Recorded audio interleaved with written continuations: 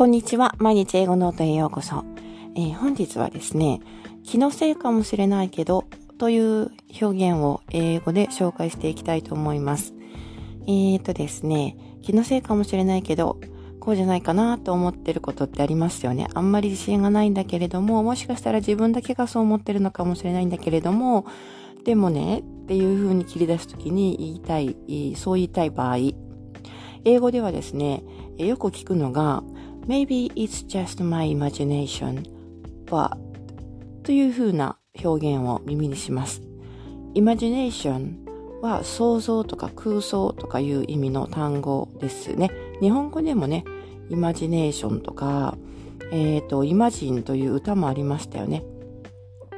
なので、こういう風に It's just my imagination, maybe it's just my imagination, but と言って言いたいことをつなげると、気のせいかもしれないけど、私の勘違いかもしれないけれど、なんとかなんとかというふうに、文章を続けることができます。maybe というのを先に出していって言いましたが、そうではなくて、その文中で使っててですね、It may be my imagination, but と言っても OK です。では実際の例文をですね、いくつか挙げておきたいと思います。例えば、こんな例文を作ってみました。Maybe it's just my imagination, but that tower is leaning over. Maybe it's just my imagination, but that tower is leaning over. 気のせいかもしれないけど、あの塔は傾いているような気がする。そしてもう一つ例文です。It may be my imagination, but she doesn't love me anymore.It may be my imagination, but she doesn't love me anymore. 僕の勘違いかもしれないけれど、彼女はもう僕を愛していないような気がする。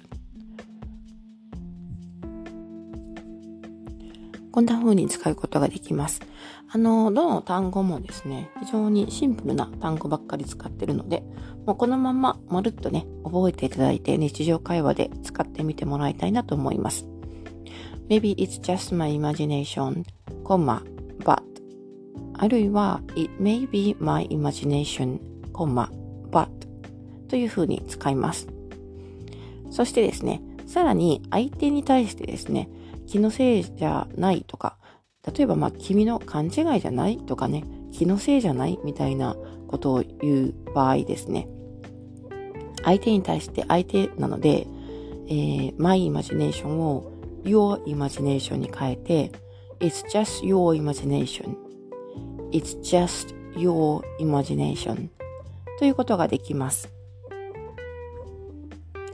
はい、これに関してはダイアログで紹介しておきます。2人の会話です。1人目がこう言います。I think I have been followed by someone these days. I think I have been followed by someone these days. ここ数日誰かにつけられている気がするんだけど、と言ったとしますね。そうすると、もう一人がこう言い返します。Really? I think it's just your imagination. Really? I think it's just your imagination. 本当に気のせいだと思うけど、という風な会話文になります。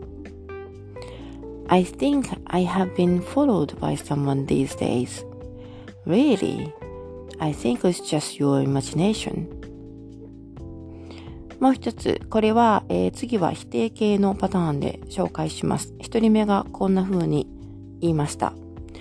It may be my imagination, but I think I saw a ninja behind that building. It may be my imagination, but I think I saw a ninja behind that building. 気のせいかもしれないんだけど、あの建物の向こうに忍者がいたような気がする。そうするともう一人がこう言います。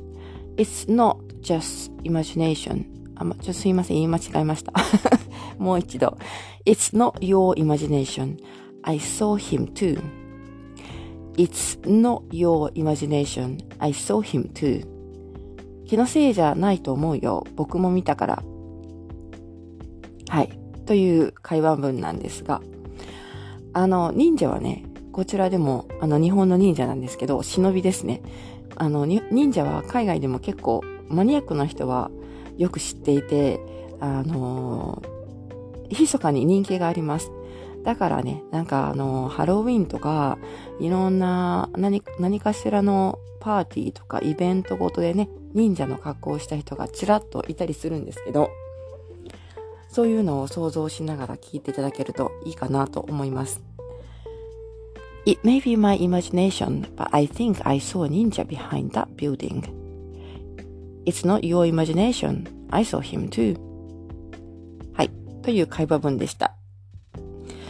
結構ね、面白い表現で覚えやすくて使いやすいと思うので、ぜひ機会があれば使ってみてください。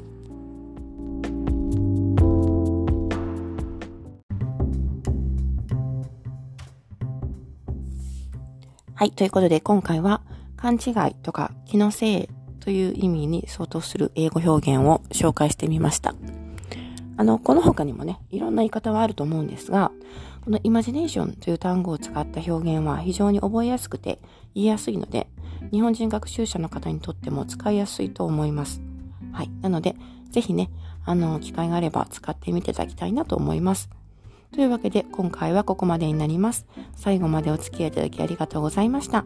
また次回お楽しみに。